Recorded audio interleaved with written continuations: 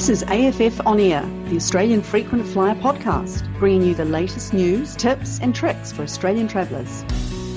G'day and welcome to episode 49 of AFF On Air. It's Saturday the 14th of November 2020 and I'm your host Matt Graham. In just 2 days from now, Qantas will celebrate a very significant milestone. In fact, next Monday marks Qantas's 100th birthday. So what exactly happened on the 16th of November 1920 and how did Qantas grow from a little airline in the outback to a successful and iconic international airline? Later in the episode, the curator of the Qantas Founders Museum in Longreach and an all-round Qantas history buff, Tom Harwood, joins me on the podcast to share the story of the birth of Qantas. But first, here's what else is making news in the world of airlines and frequent flyer points this fortnight. And we had some great news at the beginning of this week on the vaccine front, with drug company Pfizer announcing that preliminary results of its COVID-19 vaccine trial showed it to be 90% effective. The trial is still ongoing, and even if it does prove to be safe and effective on a large scale conclusively, it will still take a bit of time for the vaccine to be rolled out. So this doesn't mean the pandemic is over and international borders will reopen just yet, but it does give us a lot of hope that things could be back to normal pretty soon. Qantas CEO Alan Joyce described this as the best news the travel industry has had all year. There's also been plenty of good news on the reopening of Australia's internal state borders this week. Tasmania reopened to New South Wales last week, and Western Australia has now reopened to all states and territories except for New South Wales and Victoria from this morning. New South Wales and the ACT are preparing to open back up to Victoria from the 23rd of November. Tasmania will reopen to Victoria on the 27th of November, and South Australia will open up to Victoria again from the 1st of December. It comes as Victoria has recorded no new COVID-19 cases or deaths for 14 days in a row as of yesterday, and what a remarkable turnaround that is. Finally, at yesterday's National Cabinet meeting, all states and territories except for Western Australia committed in principle to reopening all state borders by Christmas. This would theoretically mean that we could expect Queensland also to open back up to people from Sydney or from Victoria by then. No date has been announced yet by Queensland, but my money would be probably on the first week of December. Most Australian states are also committed to implementing health measures that would enable internal borders to remain open next year. And after the year from hell, I have to say that it's so nice to be able to talk about some good news for a change. Unfortunately, the outlook still isn't that great, though, for the more than 30,000 Australians that still remain stranded overseas. A few weeks ago, Prime Minister Scott Morrison said that he hoped all of these Australians would be able to return home by Christmas, but it seems to have been more of an aspiration than something they were actually practically doing. The number of people allowed to arrive into Australia each week is still far too low for this goal to be mathematically possible at this point.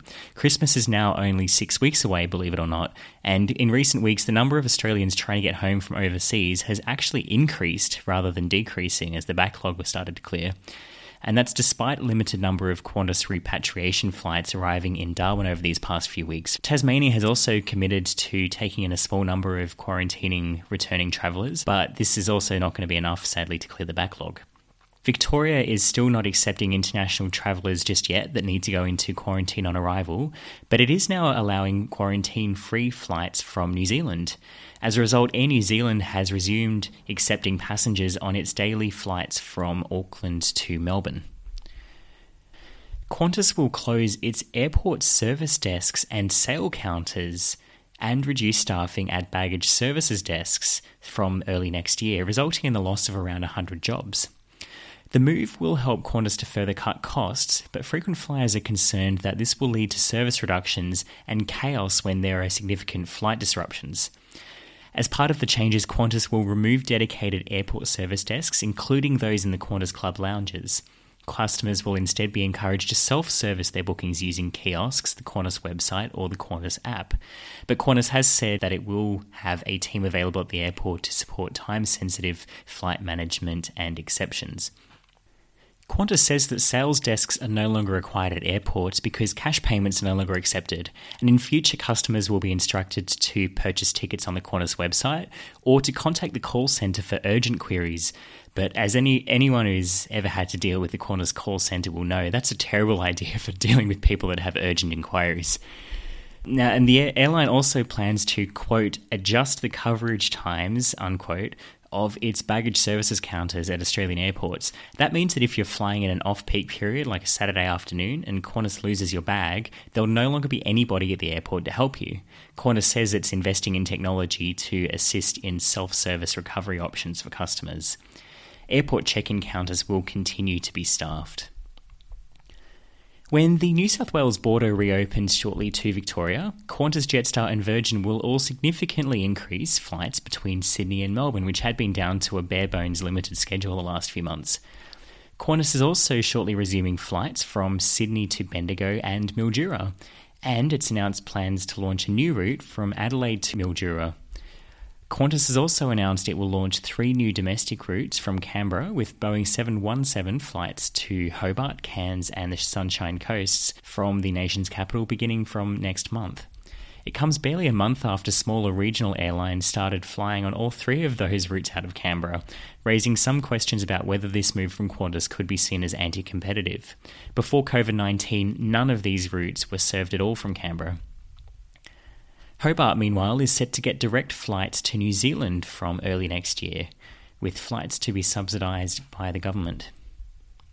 With Lord Howe Island now open to tourists again and QantasLink flying at least daily, Qantas has just released a whole bunch of award availability to this stunning holiday destination. Flights to Lord Howe Island are typically very expensive, with one-way flights ranging from, at the very cheapest, $480 right through to $900 or even higher per person for a one-way ticket. But if you have Qantas points, you can fly there for just 8,000 points and around $89 in taxes one way. Many flights from Sydney to Lord Howe Island now have up to 4 classic flight reward seats available in July and August next year, and many other dates across the next 12 months have 2 seats available, including travel dates in the next month and during the autumn and spring shoulder seasons next year. But there's very few available during the summer, which is the most popular time to visit. Shares in Virgin Australia are due to be transferred to Bain Capital next Tuesday, paving the way for Virgin Australia to finally come out of voluntary administration. And once this happens, we should very soon have some more certainty as well around the future of Virgin Australia and what the airline's business model and product offering is going to look like going forward. This month, Virgin's Velocity program is offering up to 40% bonus points if you transfer your credit card or hotel points to Velocity Frequent Flyer. You can also earn 15% bonus Velocity points by transferring from Flybuys this month.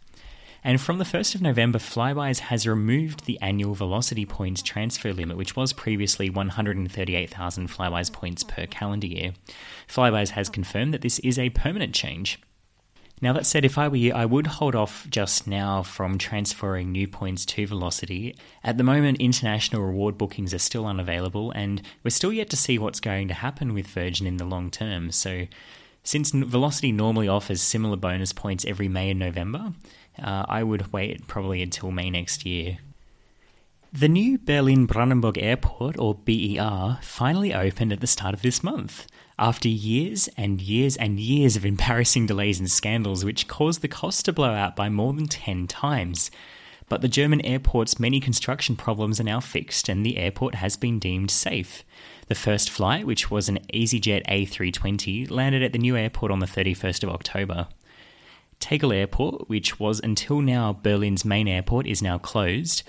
And the old Schönefeld Airport building, which is located just across the runway from the new airport, is still in use, but it's been rebranded as BER Terminal 5. There are currently 4 main airport lounges open in the new BER Terminal 1, Lounge Tegel and the larger Lounge Tempelhof, which are both named after Berlin's former airports, are located on the first floor in the Schengen departures area. Priority Pass members can access both of those lounges, and Lufthansa is also operating 2 lounges at BER, the Lufthansa Business Lounge and the Senator Lounge, which are available to Star Alliance Business Class and Star Alliance Gold passengers. And new data from the Australian Frequent Flyer reveals that Norway is the country with the world's cheapest domestic flights. Romania is the second cheapest for domestic flights, followed by Turkey, Iran, Chile, Colombia, the Philippines, Kazakhstan, Malaysia, and Ukraine. Australia ranked 54th out of the 94 countries that are large enough to have regular domestic flights. but Australia ranked 14th when considering the cost of a typical domestic flight as a percentage of the average annual household income for the country. This means that Australians can generally afford to buy domestic flights, much more than people living in, say, Thailand or Kenya, where the nominal cost of the flights is lower, but the average person has far less money to spend. According to this data, Greenland and the Democratic Republic of Congo tied as the two countries with the most expensive domestic flights. If you want to have a look at the full results, you can check out my article called The Cheapest and Most Expensive Countries for Domestic Flights, which you'll find on australianfrequentflyer.com.au. And that's what's making news this fortnight. For more regular news updates and deals, subscribe to the Australian Frequent Flyer Gazette or follow us on Facebook.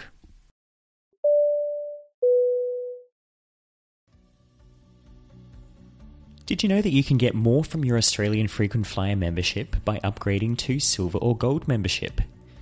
For just $50 a year, Silver members see no advertisements on the vast majority of community forum pages. And for only $75 a year, in addition, Gold members can receive discounted travel goods and services valued at over $400 a year, including discounts on Qantas Club, NordVPN, Expert Flyer, and more. Most importantly, by upgrading your Australian Frequent Flyer membership, though, you'll be supporting the website and this podcast. For more information, visit australianfrequentflyer.com.au/upgrade.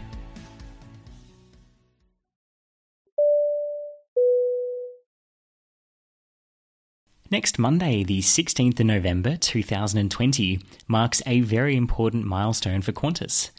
The little airline that began in the Australian outback and went on to become Australia's national carrier is turning 100 years old. The Qantas centenary will be celebrated under rather unfortunate circumstances, given the airline that was once Australia's international airline is currently operating almost no international flights due to the pandemic. But this is just a temporary lull for the Flying Kangaroo, and I have no doubt it will be back stronger than ever to fly Australians all over the world again for the next 100 years, once the pandemic's under control.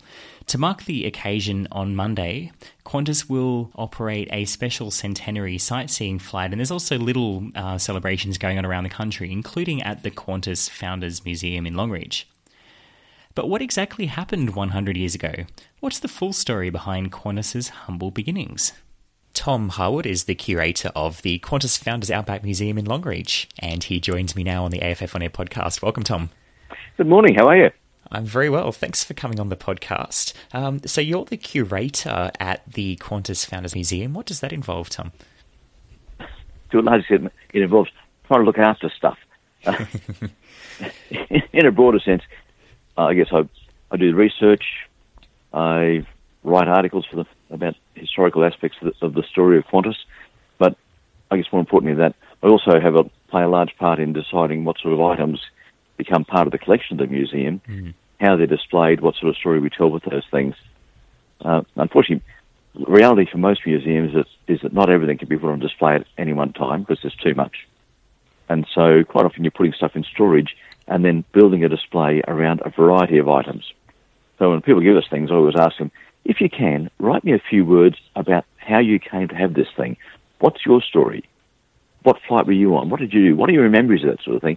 So it's not just an item we're being given, it's the story behind the people. Because as far as we're concerned, the museum is telling a people's story. We have aeroplanes. We've got real aeroplanes, we've got some replica aeroplanes, full-size things. But that's not what the story is about. The story is about the people who created a national icon out of nothing. 100 years, it's an amazing story. And that's what the museum's about. My role is to look after things, to decide what goes in the museum, to develop displays, and then to also maintain things. So, I might be a simple case of putting a piece of paper in a plastic sleeve to preserve it for the future. It might be out there with a gurney cleaning a 747. That's the range of activities I get involved in. So there's no simple answer to what does the curator do? Oh, all sorts of things. Yes. And do you have many items sort of in storage that you're not able to display at any given time? Because I guess the museum's only a certain size, right? Generally, the figure that most museums work to is probably 80% of what we have in our collection is not on display, because You also have to turn things over. You can't leave things out on permanent display as a rule, because even artificial light will damage things. There's dust in the air. You have to, documents in particular are a real concern for fading, because you can display them for say, a month. Then you need to retire them and put them away for 3 months so they can recover and rest before they come out and are shown again. So it's one of those rotating sort of things, and that's why I say most things are put away safely. What we can, we put on display, and quite often we will build a themed display around a number of items that actually tell a story rather than just say, this is a thing. You know, I have a cabinet there that's labelled what's new at the museum. And the newest thing in that is a portable typewriter. Back in 1971, a chap who called himself Mr. Brown told Qantas he put a bomb on board a 707 and wanted $500,000 to tell them where the bomb was. Well, the typewriter in which he typed the note to Qantas in the first place was bought from a Sydney stationery store, but he used a dud cheque to pay for it. So when they caught the fellow, whose name was Peter McCurry, the police found the typewriter still there, and because it was effectively stolen goods because he hadn't paid for it properly, the people who'd sold it to him got it back. Their son gave it to me last month. That's amazing. They kept it all this time. So the typewriter is currently on display in the What's New at the Museum cabinet, because that's the newest thing that's come into the place. Wow. And so I guess also that means that if you're visiting the museum regularly, then each time you go, there's going to be different things to see. There are. It's good for repeat visitation, as they call it. Yes. Now, obviously, with your role, and I know that you're quite familiar with the Qantas history, so I thought you'd be a really good person to talk to about the 100th birthday of Qantas, which is coming up in just 2 days on the 16th of November this year. So, according to Qantas anyway, the airline was founded on the 16th of November 1920. Now, can you tell me, Tom, what actually happened on the 16th of November 1920 that's so significant? I'm a radical rabble-rouser. I decree 16th of November is their christening day. Their birthday was back in July. Because on the 16th of November, somebody, and probably a clerk, from the Cannon and Peterson Law Office in Edward Street, Brisbane, walked out of the office, up Adelaide Street to George Street to the Supreme Court building, walked into the office of the Registrar of Joint Stock Companies, handed over some money and some paperwork, said, I want to register a company name, please. And a few minutes later, he walked out with the 146th Certificate of Incorporation issued in Queensland that year for a company that was called the Queensland and Northern Territory Aerial Services Limited, and that was it. That was the 16th of November, 1920. The real story goes back beyond that, even a couple of years, really. A fellow called Hudson Fysh, who came from Tasmania, was in the Australian Light Horse, joined No. 1 Squadron of the Australian Flying Corps as an observer in Palestine in August 1917. In March 1918, a bloke called Paul McGuinness, who was born in Victoria and also joined the Light Horse, but a different part of it, also joined the squadron as a pilot. And in June, they flew together once, and then from about August to the end of the war, on the 31st of October, those two fellows flew together on a regular basis in combat. Both awarded the Distinguished Flying Cross for their activities in the war. And a week before the war finished, Fysh was sent off to flying school to learn to be a pilot as well. So never actually flew as a pilot during the war, because the war was over a week after he started his training. They then came back to Australia, and the federal government decided to have an air race from England to Australia in 1919. McGuinness and Fysh were commissioned to develop the landing grounds between Longreach and Darwin. And so the Defence Department hired a Model T Ford from Longreach Motors and a driver named George Gorham, who's also an ex-serviceman, and the three of them drove from Longreach to Burgtown and across to Katherine and caught the train to Darwin. And along the way, because it was such rough territory, Paul McGuinness said one night around the campfire something on the lines of, you know what, this place could use an air service. And by the time they got to Darwin, he and Fysh had plotted out in their minds pretty much what they thought they could get going out here, which was going to be a joyride and air taxi service. Paul McGuinness wound up in Cloncurry in December 1919 in charge of the fuel depot there. And while he was there, he met a grazier named Fergus McMaster. Fergus McMaster had been driving across the bed of the Cloncurry River in his car, hit a rock, broke an axle. on a Sunday afternoon. He couldn't get anybody to repair it for him. But McGuinness saw McMaster walking up the street, went and chatted to him, and went out and fixed his car for him. So they established a friendship. We moved to July 1920, and in the last week of July, the Brisbane exhibition was being held, moved forward from August because the Prince of Wales was in town to do the official opening. Fergus McMaster, along with many other people from Western Queensland, was in Brisbane for the Ekka. Paul McGuinness and Hudson Fysh were travelling by train back from Cloncurry to Melbourne to report to the Defence Department, and in Brisbane had a meeting at the Gresham Hotel with Fergus McMaster to put their idea for an air service in Western Queensland to him. The three of them discussed the idea, and that's where Qantas was actually born, because they decided that would be a great idea. They could make it happen. Right after that meeting, Fergus McMaster went off to see colleagues around Brisbane to get seed capital from them to help make the thing happen. McGuinness and Fysh continued on towards Melbourne, but stopped in Sydney, and on the 19th of August 1920, ordered the first Qantas aeroplane, which was an Avro 504K from Australian Aircraft Engineering. They had to build it for them. And then they continued on to Melbourne to report to the Defence Department about the trip they'd done across North Queensland. While they were there, McMaster, who had political contacts through the Country Party, arranged for McGuinness and Fysh to have a meeting with the Prime Minister and the Cabinet to discuss their ideas. At this stage, there was no company, there was just the idea. And they had that discussion. Prime Minister said, thank you very much, basically, and we'll let us know what you're doing and as things develop. And then in January 1920, 16th of November 1920, the company name was registered. And then in January 1921, they got the first aeroplane and brought it to Longreach. The first board meeting was held in Winton on the 10th of February 1921. One of the decisions that was made at the board meeting was that they would operate from Longreach because Longreach was the end of the railway line. And if you wanted to get supplies of fuel and oil and parts in, that was the logical place to be. To get things to Winton, you had to use a stagecoach or bullock wagon. If it rained, the ground was so muddy, they weren't going to get there, so they'd be stranded. So Longreach was the logical place for them to start operations, so that's where it all happened. Yeah.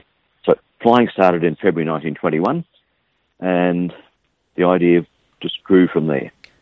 So I guess in that case, the 16th of November 1920, and thanks for that, that was a really good detailed explanation of how that started. The birthday is really just a ceremonial day. As you say, Fysh and McGuinness met already 2 years before that, and the idea had already been sort of culminating before then as well. Do you know when the name Queensland and Northern Territory Aerial Service, which I guess is now the acronym Qantas, was decided on? Was that on 16th of November, or was that before then? It was before then. There were 3 or 4 different names they thought about. When McGuinness and Fysh ordered the aircraft in August, the name they were using was Western Queensland Auto Aero Service. Oh. Then it went to Australian Transcontinental Aerial Services Company Limited. That didn't last very long. The first advertising leaflet and the first advertising for the company called it Northern Territory and Queensland Aerial Services Limited. But the first prospectus had Queensland and Northern Territory Aerial Services Limited. Now, first time we saw the advertising was on the 27th of November 1920 in the program for the Australian Aerial Derby in Sydney that year. And there's a chap I know who's a very avid aviation collector, has managed to get a copy of that program, and it's actually got notes. Well, it was Hudson Fysh's program. We suspect it might have been, because at the bottom of the page he's written a little note saying, probably the very first Qantas advertisement. Huh. And it would have been. But at that stage, in that advertisement, the name was Northern Territory and Queensland Aerial Services. But when it was registered on the 16th of November, 11 days earlier, it was actually Queensland and Northern Territory. So from at the time the ad was lodged, Northern Territory and Queensland, but by the time the ad appeared, they turned it around and made it Queensland and Northern Territory. The reason for that being that ANZAC was becoming a very popular term at the time, just after World War I, and that was Australian and New Zealand Army Corps, and they thought, wouldn't it be great if we had a name that could be shortened into a word like that? And, of course, you couldn't shorten NTAQAS into a recognisable word of any kind. No, you can't. But QANTAS, you could say as Qantas. And that was the inspiration for making it to that. And I guess the other thing was that Queensland and Northern Territory was where they expected to be operating initially. Yes. Of course, well, a few years it was all Queensland, but then they moved to the Territory in the 1930s. That's a really interesting. And obviously Qantas is a lot more marketable than Natakas or Wilcas or what, some of these other acronyms that were thrown around at the start there. So really good marketing decision they made 100 years ago, I have to say. Now, so you said that the first flight was in February 1921, and the first plane they ordered in 1920 before they'd registered the name. But I believe also Qantas at the start there also built some of their own planes right where you are in Longreach. Yes, that was from 1926 to 1928. Okay. They built seven de Havilland DH-50s and one DH-9 as well from parts. De Havilland developed the DH-50 as an airliner. So it was actually the first Qantas airliner. Before that, they were using converted military aeroplanes. The DH-50 had a cabin for 4 passengers, and the pilots sitting at the back in the open, as of course pilots did in those days. And it was a very popular airliner, and Qantas was one of several companies which actually built their own. De Havilland was very open to licence-built aircraft, and so Geoffrey de Havilland came to Longreach and inspected the facilities that Qantas was going to use in our what is now the Heritage-listed hangar, and approved for Qantas to make the aircraft. Because Hudson Fisher worked out it would save £50 an aircraft if they built them here rather than buying them from England. Oh, right. Do you know how much that is in today's money, roughly? No, I don't. Okay. I don't. I assume quite a lot. Quite a bit. I do know when they started Joy flights in 1921, they were charging 3 guineas for 10 minutes. Oh, 3 guineas is £3, 3 shillings. And according to the Reserve Bank's calculator, in 2018 money, that is $252.10. Oh, okay. That is a lot of money for a 10-minute Joy flight. Yes, definitely. But the DH-50s, yep. The other advantage of building them locally, of course, was it kept your team of people together, because Qantas had developed a team of people who were very, very good at working on aircraft. If the aircraft weren't getting broken, they weren't needed. And it was hard to justify employing those people. But if you were building your own aeroplanes, you had work for the mechanics, for the woodworkers, for the fabric workers, all there going on all the time. So for those 3 years, 26 through 28, they were building aeroplanes.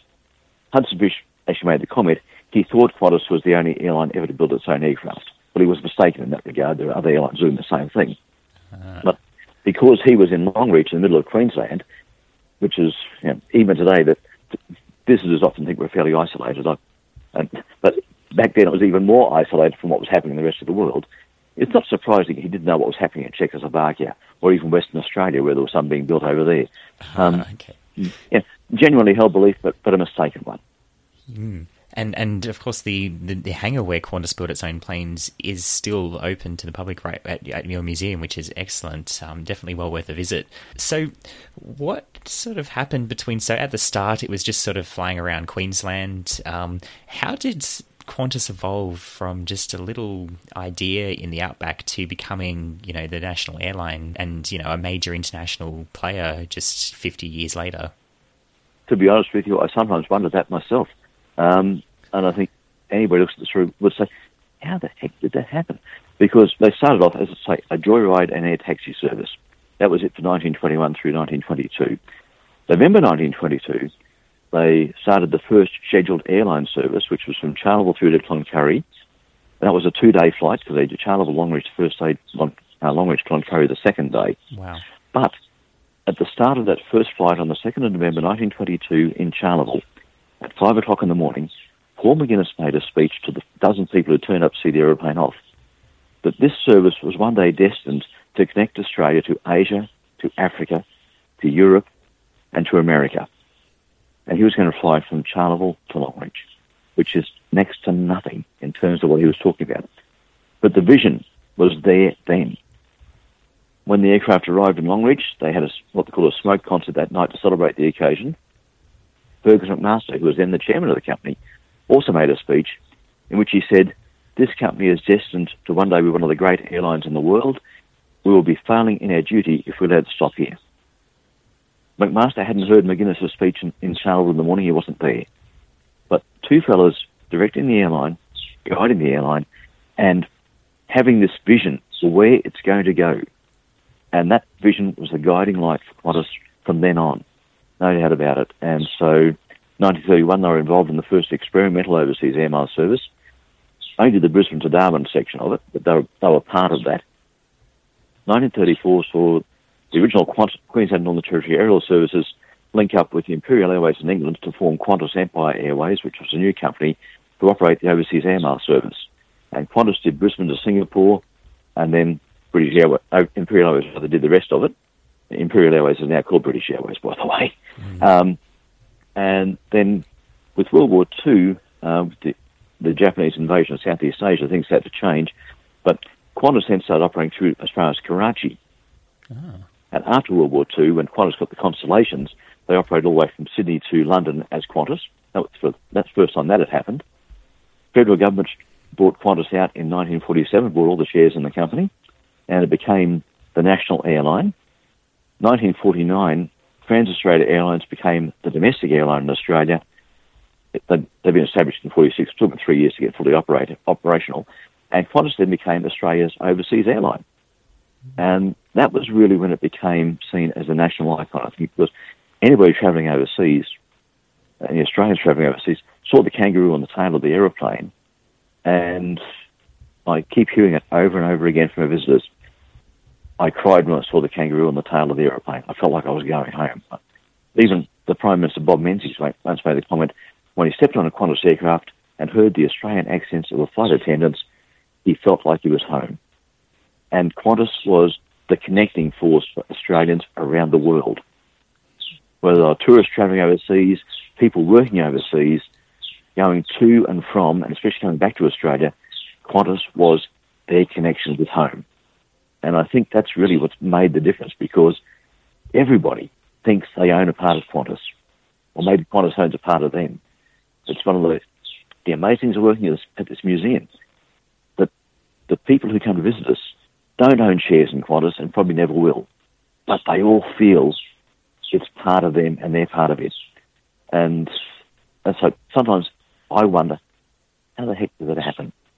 When you look at the history of it and then in that development, you start to see Australians, we are incredibly sentimental about our own country.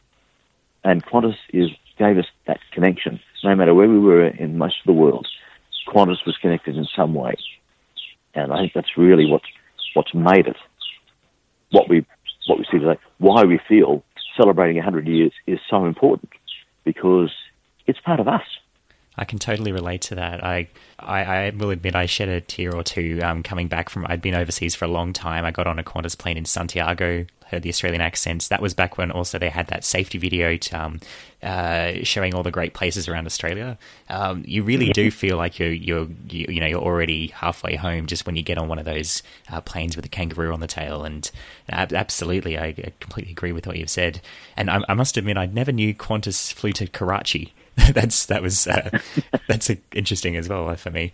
So for the 100th anniversary of Qantas, the Qantas Founders Outback Museum had been planning to put on a bunch of events this year.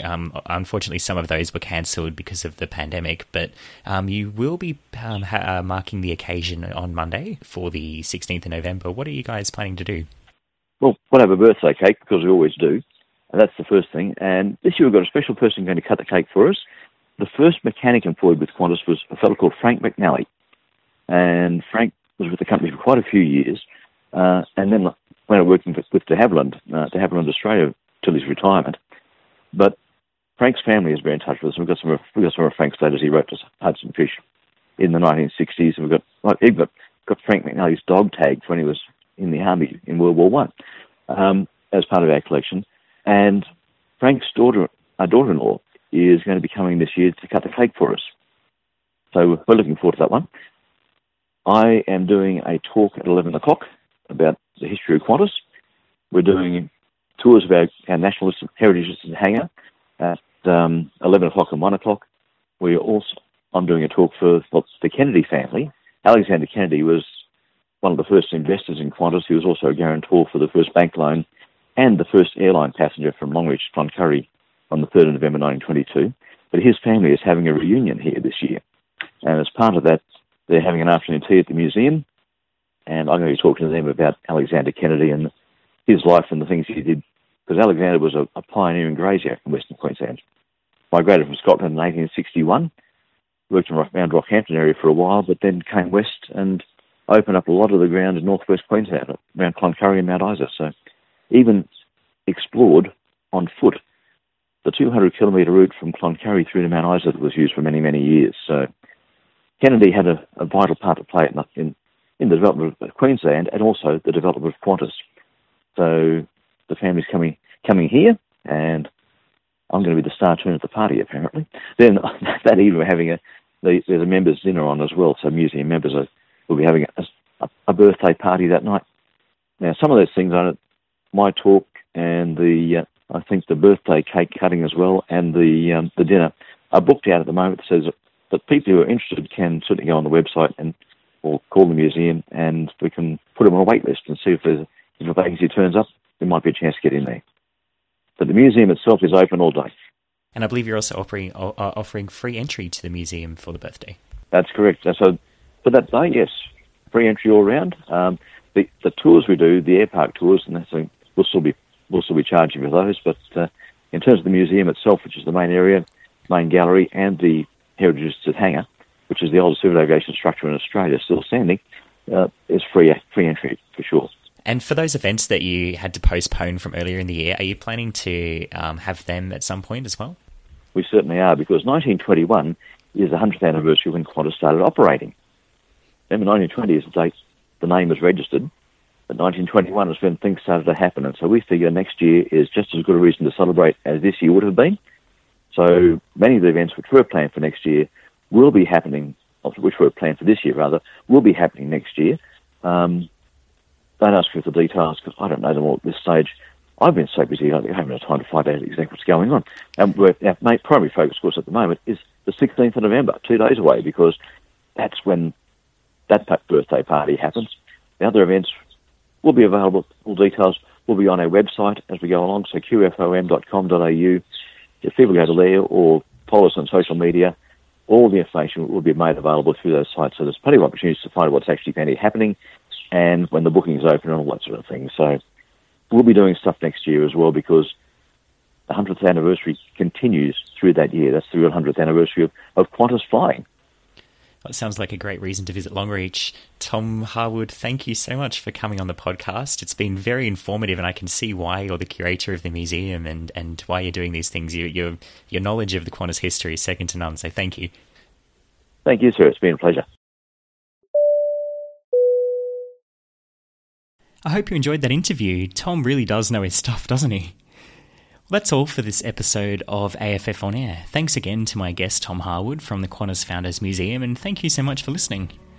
For more information about anything in today's episode, have a look at the episode notes. Here you'll also find a link to the AFF On Air discussion thread on the AFF forum. If you enjoyed this podcast, I would really appreciate if you take just a minute to rate and review us on Apple Podcast. That'll help us to reach a wider audience, and if you haven't already, don't forget to subscribe. I'm Matt Graham, and I'll be back next fortnight with more news, tips and tricks for Australian travellers. Until then, and I'm really pleased to be able to say this, safe travels.